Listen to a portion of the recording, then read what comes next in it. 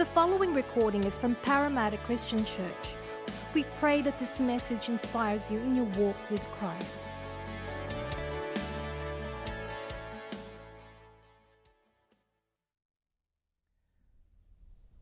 Good morning, church. It's great to be with you again on our online services, and it's my great privilege to bring God's word to us this morning as we come to what many believe is Jesus' climactic I am statement. So let me pray and we'll jump straight into our message. Father God, we thank you for technology. We thank you for this opportunity that we can worship and come around your word together in this online format. And we pray, Father, that your Spirit would be at work wherever we are, in our homes, our bedrooms, out in a park, in our lounge rooms, listening and watching this service. Lord, as we come to your word, will you open our hearts to receive it? Will you open our ears and our eyes to behold the wonder of Jesus as we come around this passage? I pray that you'll help me to faithfully communicate this message, that your name will be glorified in Jesus' name. Well, this last and final I am statement we'll be looking at is just that, I am. If you're visiting with us this morning, we've been journeying through the Gospel of John and looking at Jesus' 8 I am statements. And we've looked at the bread of life, we've looked at the light of the world, the gate, the good shepherd, we've looked at the way, the truth, and the life. Last week we talked about the vine. And we've come now, as we conclude this series, to this final statement. And I want to suggest to you, if you've not watched any of the other ones or listened to them, they're all available on YouTube or in our podcast or on our website. If it interests you, you can listen to them, and so you can kind of hear and be a part of the journey that we've been on together. But this last I am statement comes in John chapter 8, verse 58, which says, "Very truly I tell you," Jesus answered, "before Abraham was born, I am. I am." And there are other allusions to this same I am statement earlier in John 8, where Jesus says in verse 23 and 24, "If you do not believe that I am He, you will indeed die in your sins." And then again in 8:28, he says, "Then you will know that I am He, and that I do nothing on my own, but speak just what the Father has taught me." You see, at the very center of all that Jesus is talking about, we'll see as we come to our text, is this idea of knowing God, And as we read through our text this morning, you'll notice that theme recurring over and over again. And it's quite a lengthy passage, so if you've got your Bibles, turn to John 8, verse 42 to 59 on your devices or whatever you're watching it on, or it'll be on your screen, and we're going to read this passage together. It says this, "Jesus said to them, 'If God were your Father, you would love me, for I have come here from God. I have not come on my own. God sent me. Why is my language not clear to you? Because you are unable to hear what I say. You belong to your father, the devil, and you want to carry out your father's desires. He was a murderer from the beginning, not holding to the truth, for there is no truth in him. When he lies, he speaks his native language, for he is a liar and the father of lies. Yet because I tell the truth, you do not believe me. Can any of you prove me guilty of sin? If I am telling the truth, why don't you believe me? Whoever belongs to God hears what God says. The reason you do not hear is that you do not belong to God." The Jews answered him, "Aren't we right in saying that you're a Samaritan and demon-possessed?" "I am not possessed by a demon," said Jesus, "but I honor my Father and you dishonor me. I am not seeking glory for myself, but there is one who seeks it, and he is the judge. Very truly I tell you, whoever obeys my word will never see death." At this they exclaimed, "Now we know that you are demon-possessed. Abraham died, and so did the prophets. Yet you say that whoever obeys your word will never taste death. Are you greater than our father Abraham? He died, and so did the prophets. Who do you think you are?" Jesus replied, "If I glorify myself, my glory means nothing. My Father, whom you claim as your God, is the one who glorifies me. Though you do not know him, I know him. But if I said I do not, I would be a liar like you. But I do know him and obey his word. Your father Abraham rejoiced at the thought of seeing my day. He saw it and was glad." "You are not yet 50 years old," they said to him, "and you have seen Abraham?" "Very truly I tell you," Jesus answered, "before Abraham was born, I am. At this, they picked up stones to stone him, but Jesus hid himself, slipping away from the temple grounds. You see, did you notice that? The real center of this debate is about knowing God and how can we know God and what is Jesus' connection to God. And that takes us back very deliberately to Exodus chapter 3, where this I am statement comes from.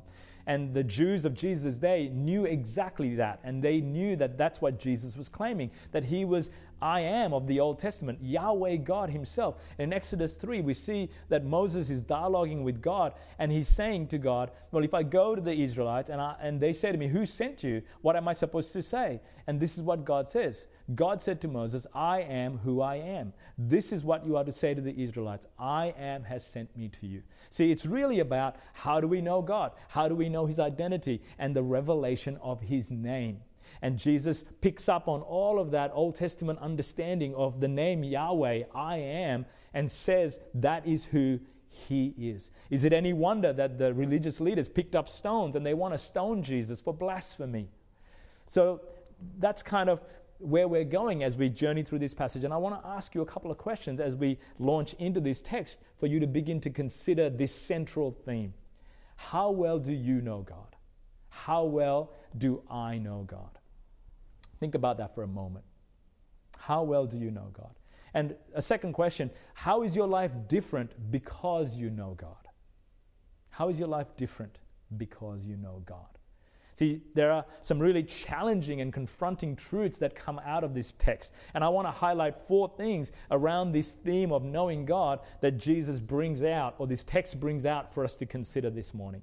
The first thing is that you can be religious and not know God.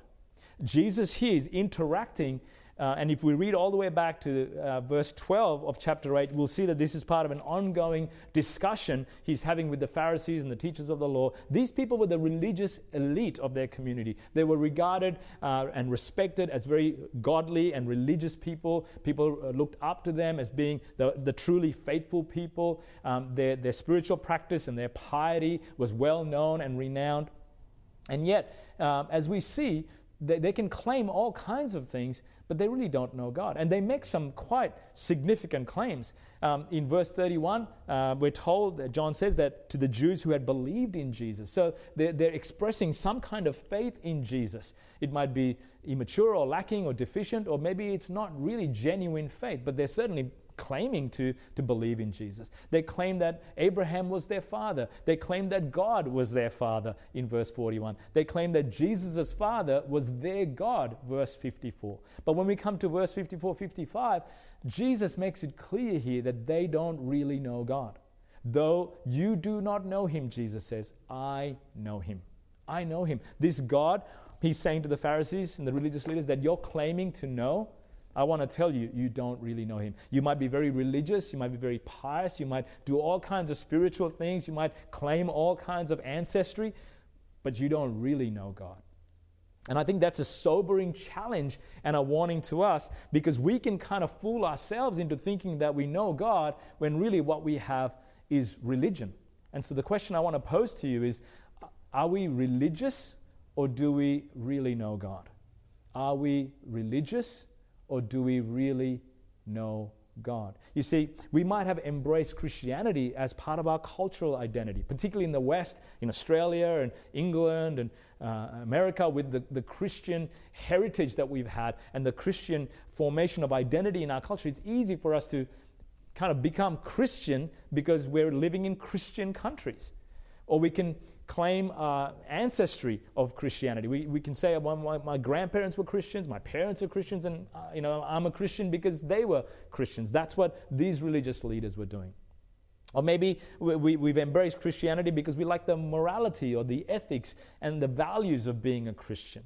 Or we might like just being a part of church and church life, and we love the singing, and we love community, and we love people doing kind things, and we like all the cultural aspect of Christianity. And so we can appear really religious, really devout, really pious, because we do all of the religious things and the religious activity, but we don't really know God. And so Jesus is posing this question to us: do we really know God? Or are we more characterized by religion? Or a different way of looking at it is, our Christianity Christianity a costume or a uniform? And the difference, Eunice McGarahan brings it out this way, and she says a costume is something you put on to pretend that you are what you are wearing. But a uniform, on the other hand, reminds you that you are, in fact, what you wear. And many of us who had to go to school and wear a uniform would know this to be true. I remember our principal on several assemblies reminding us that even when we leave school, as long as we're wearing our uniform, we're Homebush boys. And we should behave like that. We should wear our uniform like that because people know and people are watching. The uniform is meant to represent your identity. And so my question is, again, what characterizes our life? And when we examine our lives, do we really know God? That is the first question that Jesus would pose to us. Because it is possible to be really religious and still not know God. So that raises the question, well, how can we know if we really know God? How can we know if we have a genuine faith? Well, Jesus gives us 3 objective tests to know if we really know God. 3 objective tests in this passage.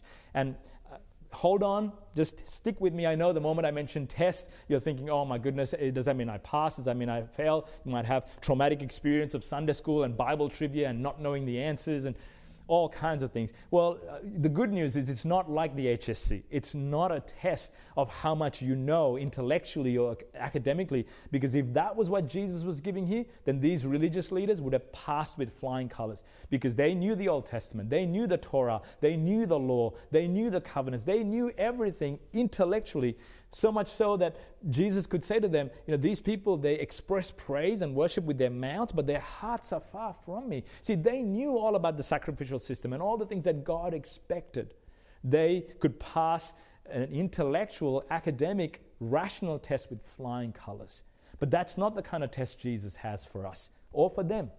The kind of test that Jesus is presenting here is more like our driving test. When we go and an examiner sits there with us and they're going through a checklist to determine if we have competency, if we can demonstrate the knowledge of driving that we are supposedly professing. That's the kind of the tests that Jesus gives us. 3 objective things where we can assess our competency to demonstrate that we actually know God. Not just intellectually, but we know Him experientially.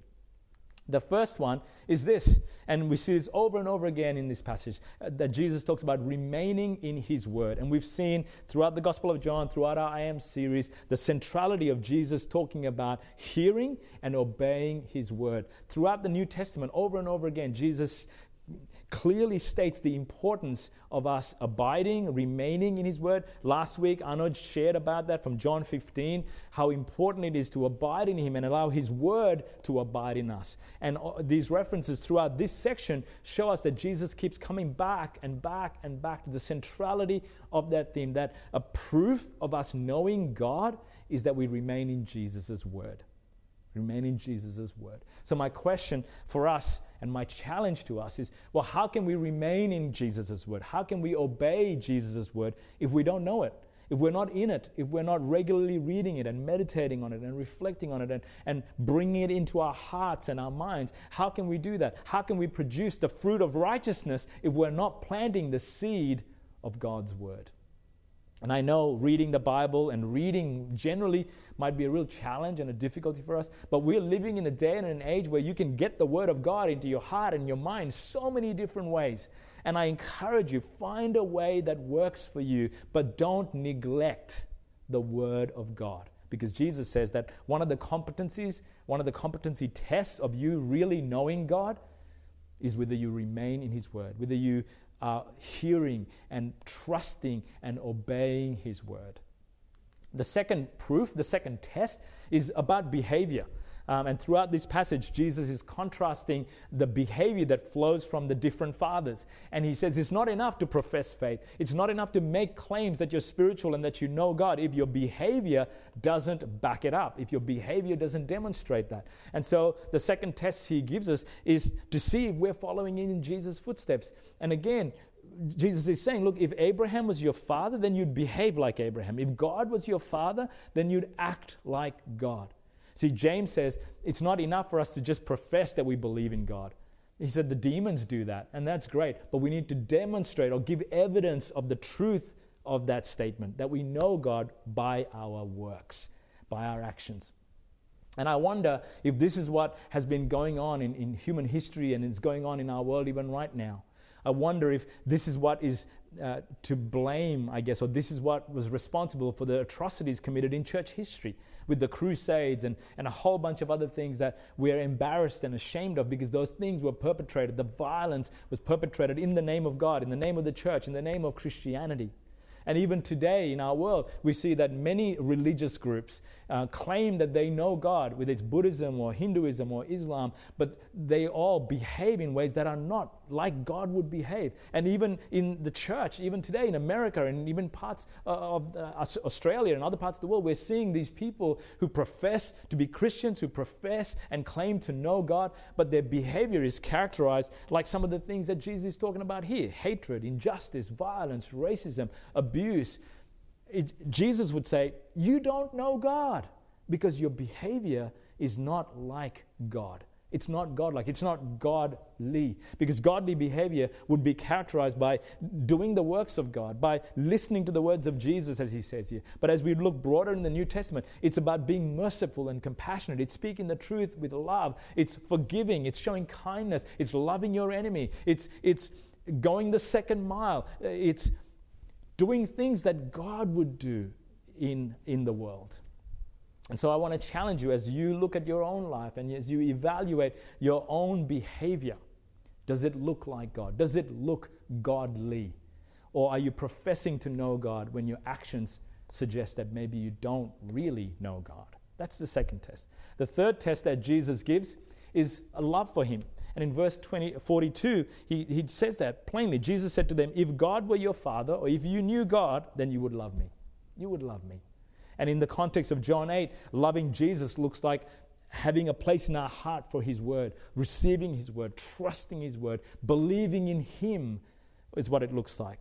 But again, as we go beyond John 8 and we consider the whole of the New Testament, loving Jesus looks like walking with him, looks like having a relationship with him, looks like talking with him and listening to him, to have our hearts delighting in him. It looks like delighting in gathering together with God's people and doing acts of kindness in the name of Jesus, serving each other in the name of Jesus. It looks like all of those things. And Jesus says, when you measure yourself by that test, do you love me? Do you love me? And it's not just doing supernatural activity, because in Matthew 7, Jesus says you can do spectacular, amazing miracles, but he says, but I don't know you. I don't know you. And that speaks of a relational, intimate, personal knowledge of Jesus, of loving him, of delighting him, spending time in his presence, of including him in your day, in your decisions, in your plans, in your priorities. It's making Jesus the central, gravitational center of your life. That's what loving Jesus looks like. To not have any other idols, to not have any other gods, but to follow Jesus wholeheartedly. How did you go? How did you go ticking off those competencies? Well, Jesus says those are the things that we should be reflecting on if we really want to see if we know God, or if we've drifted and fallen into the trap of religion. The third thing that Jesus does here is he reveals God in his fullness. He reveals God in his fullness. Just like the Pharisees and the religious leaders who cited all their credentials and all their claims, Jesus does the same thing here. Look at all the things that Jesus says. Jesus says he has come from God, verse 42. He honors his Father, verse 49. He is glorified by the Father, verse 54. He knows the Father, verse 55. He obeys his Father, verse 55. See, for the Jews here, for the religious leaders here, to them Jesus was nothing but a cheap knockoff. And I love these ones. Naya instead of Nike, Sunbucks instead of Starbucks, KLC and Adidas. To the Jewish leaders, that's all Jesus was, that he was a human who was claiming to be I am, who was claiming to be God. And they're saying, no, we don't accept that. We don't receive that. We don't believe that. You're a cheap knockoff. And that's why they pick up stones and they want to throw it at him and kill him for blasphemy. But Jesus makes it clear here that he is the exact representation of God. He is the fullness of God in bodily form. And instead of being a knockoff, what Jesus is saying is that he's like a precious, brilliant diamond that reflects the glory of God in its multifaceted beauty, that every time you turn it and you move in a different direction, it radiates a different aspect of God's character and heart. That's who Jesus comes to us as, this fullness of God in flesh. And throughout the Bible, we see throughout John's gospel in these I am statements, this is what Jesus is trying to get us to see. And this is what the Jews could not accept or receive, that to see, hear, and know Jesus is to see, hear, and know the Father. The identity of the Father and the Son, the complete authority that Jesus has, which is the authority of the Father, the glory of Jesus that was going to be revealed in the cross is the glory of the Father. He was one with the Father. One with the Father. And so, in this point, I want to do something that I hope will really encourage and bless you as we consider how Jesus reveals the fullness of God. And in the Old Testament, God, Yahweh, fleshes out this I am statement, this Yahweh statement, 9 different times with different other key ideas and words to kind of fill out or complete this revelation of who he was and his character and his ministry to his people. These different labels, kind of like the I Am series, but the Old Testament equivalent, if you like. And I want to look at each of these, and I want to show you how Jesus fulfills all of these in his death, in his resurrection, in his ascension, in his enthronement. Jesus is the fullness of Yahweh God of the Old Testament revealed to us in the New. Now, I'm going to go through these quite quickly, but the advantage of having this on video is you can pause it, you can freeze me, and you can take down notes if you want, or you can certainly come back and watch it. But I want to move through these quite quickly.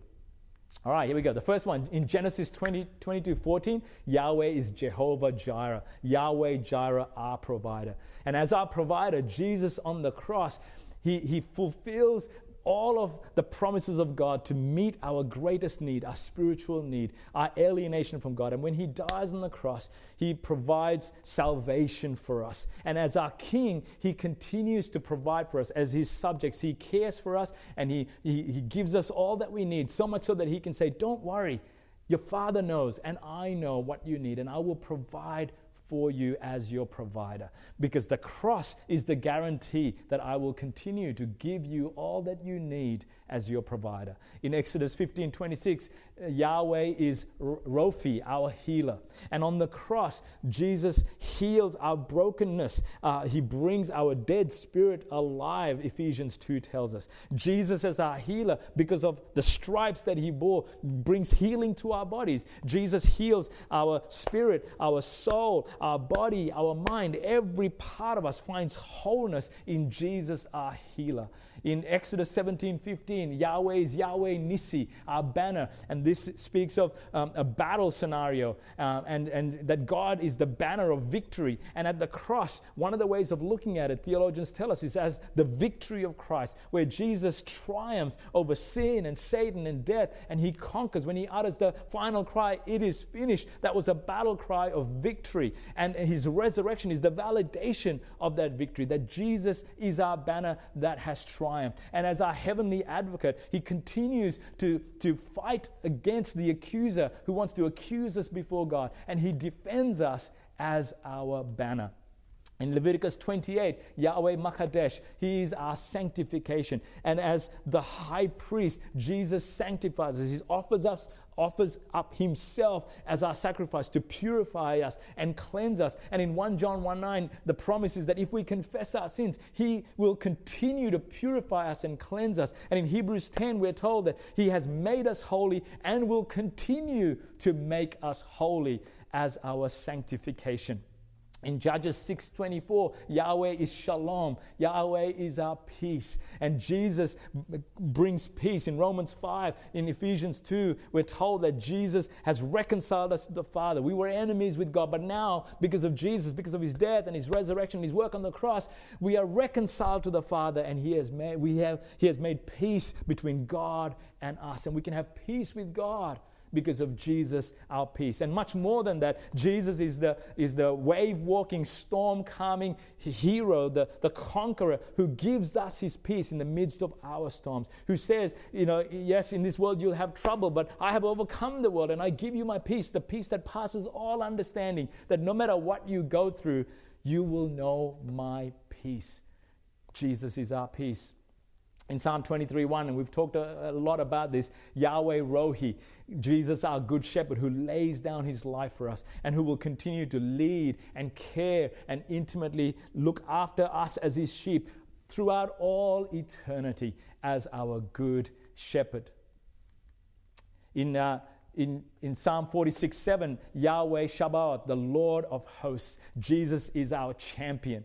At the cross, Jesus triumphed not just over Satan and sin and death, but over every principality and power. Every demon in hell bowed the knee to Jesus. And one day in the future, they will ultimately and finally bow to Jesus, because Jesus is our champion. And we're told in Ephesians 1 that now he's seated at the right hand of the Father above every principality and power. And as our champion, we are seated with him, and we have the assurance that he continues to fight for us. And then one day he will come leading the armies of heaven as the King of Kings and the Lord of Lords, as the champion of heaven's armies, to overthrow evil, to overthrow Satan and all of his demonic hordes, to ultimately usher in his kingdom of righteousness and peace and justice and truth and liberty and light.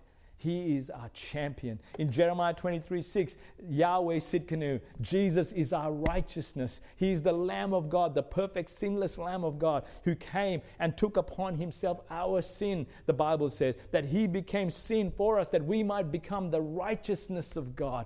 And Jesus continues his work of purifying and cleansing and making us holy. And he takes away our sin-stained, filthy, dirty garments, and he clothes us with his robes of righteousness, so that we don't have to be afraid when we stand before God's judgment seat, when we stand to give an account, because we're clothed in Jesus' righteousness. There is no fear of punishment. There is no condemnation for those who are in Christ Jesus, because we've been robed with his righteousness.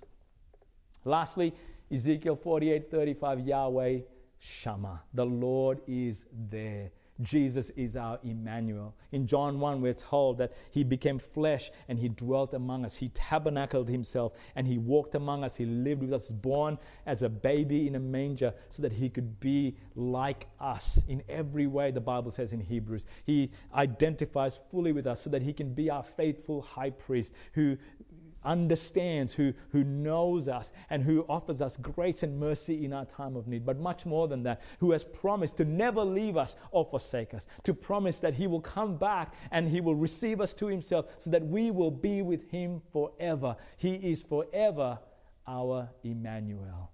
Jesus, our Emmanuel. So as you can see, Jesus is not a cheap knockoff.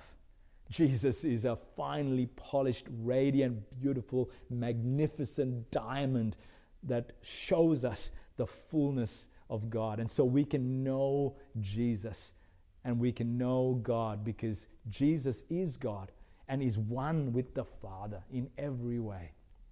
So the last thing I want to show you is that naturally flows out of this is that Jesus invites us to know God through him. Jesus invites us to know God through him. And maybe you're watching this morning and you don't really know God. Maybe you've been really religious, you've been from a different faith, or maybe even you've been a part of Christianity, or maybe you've gone to church since you were a little child in Sunday school, or whatever it might be. You're religious, but you don't really know God. Well, Jesus invites you to come to a knowledge of God through him. And in John chapter 8, he makes this statement that, very truly, I tell you, everyone who sins is a slave to sin. See, that's you and me. That's all of us. Without God, the Bible says we're alienated, we're separated, we're not sons, we're not in God's family. Jesus goes on to say that a slave has no permanent place in the family. We're not part of God's family. We're outcasts, we're alienated. And if we continue in that state, the Bible said that we will forever be separated from God in a place called hell, which was created for Satan and for his angels and his demons. But we don't have to go there, because Jesus goes on to say, but he, as the Son, has come, the perfect Son of the Father, and he became a slave for us. He became human. He became a slave for us, as I've mentioned in the last point, that he took upon himself our sin, and he paid the penalty that was due us. He bore the judgment and the wrath of God upon himself so that he could offer us freedom, which is what Jesus says. If the Son sets you free, you will be free indeed.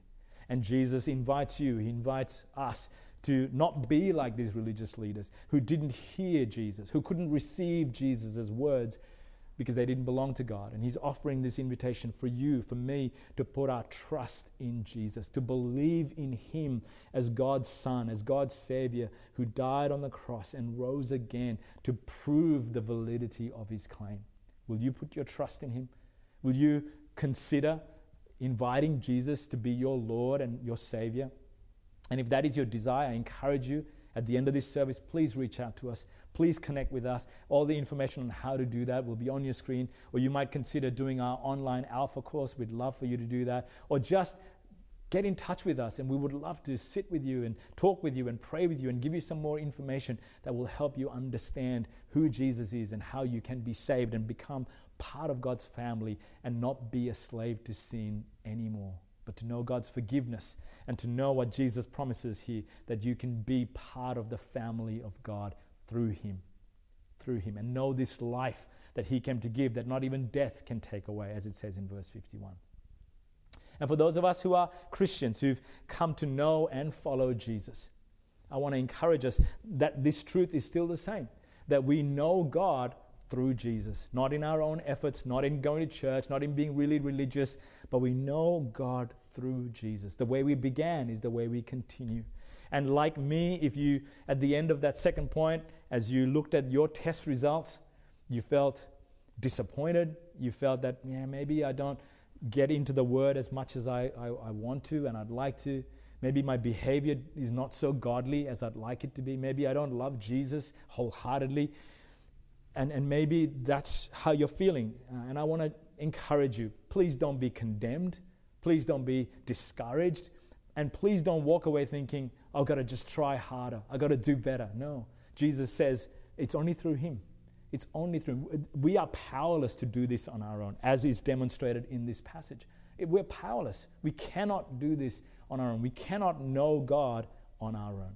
And that's why Jesus goes on to say that he gave us the Holy Spirit, so that he would do the work of Jesus in our hearts. He would continue the work that Jesus began. He would continue to convict us of our sin so that we would not be slaves to sin any longer. He would continue to remind us of the things that Jesus said so that we can be in his word, we can remain in his word. He would continue to empower us and sanctify us and change us from within and transform us to the image of Jesus. That is his role and that is his ministry. Friend, I want to say to you that knowing God through Jesus is only possible by the power of the Holy Spirit. It's only through Jesus. So rather than feeling condemned, rather than feeling discouraged, rather than feeling, woe is me, I might as well give up because I don't really know God the way I ought to, I hope that you're encouraged to realize it's not about you. It's not up to you. Yes, you need to surrender to the Holy Spirit. Yes, you need to invite him into that place. Yes, you need to maybe be disciplined and set some regular patterns and rhythms in your life to be in God's word and to be in prayer with God. But again, I pray that you would know the empowering of the Holy Spirit for you to be able to do that. And so I want to leave you with that thought as we conclude this series. Be in the Holy Spirit. Open your heart to the Holy Spirit. Receive the fullness of life that Jesus came to give in and through the Holy Spirit. It's available to you. It's available to me. And we can continue to grow in our knowledge of God so that our world, when they look at us, can see the evidence that God is our Father, and that it won't be an empty claim. It won't be just something that we say and we profess when our behavior and our life doesn't match it. That we would be people that when people look at us, your friends, your family, your co-workers, they will say, you know God because I see the works of God in your life. Wouldn't that be amazing for you, for me, for our church as Christians, that our world will recognize that we know God because we reflect him in our actions, in our words, in our attitudes, in our behavior. We look like our Father. That's what Jesus wants for us. That's what, as a church, we long for and we pray for. Come, Lord Jesus, and and change us to be more like you. Why don't you bow your heads and close your eyes, and let's just take a moment to reflect. And then I'll pray.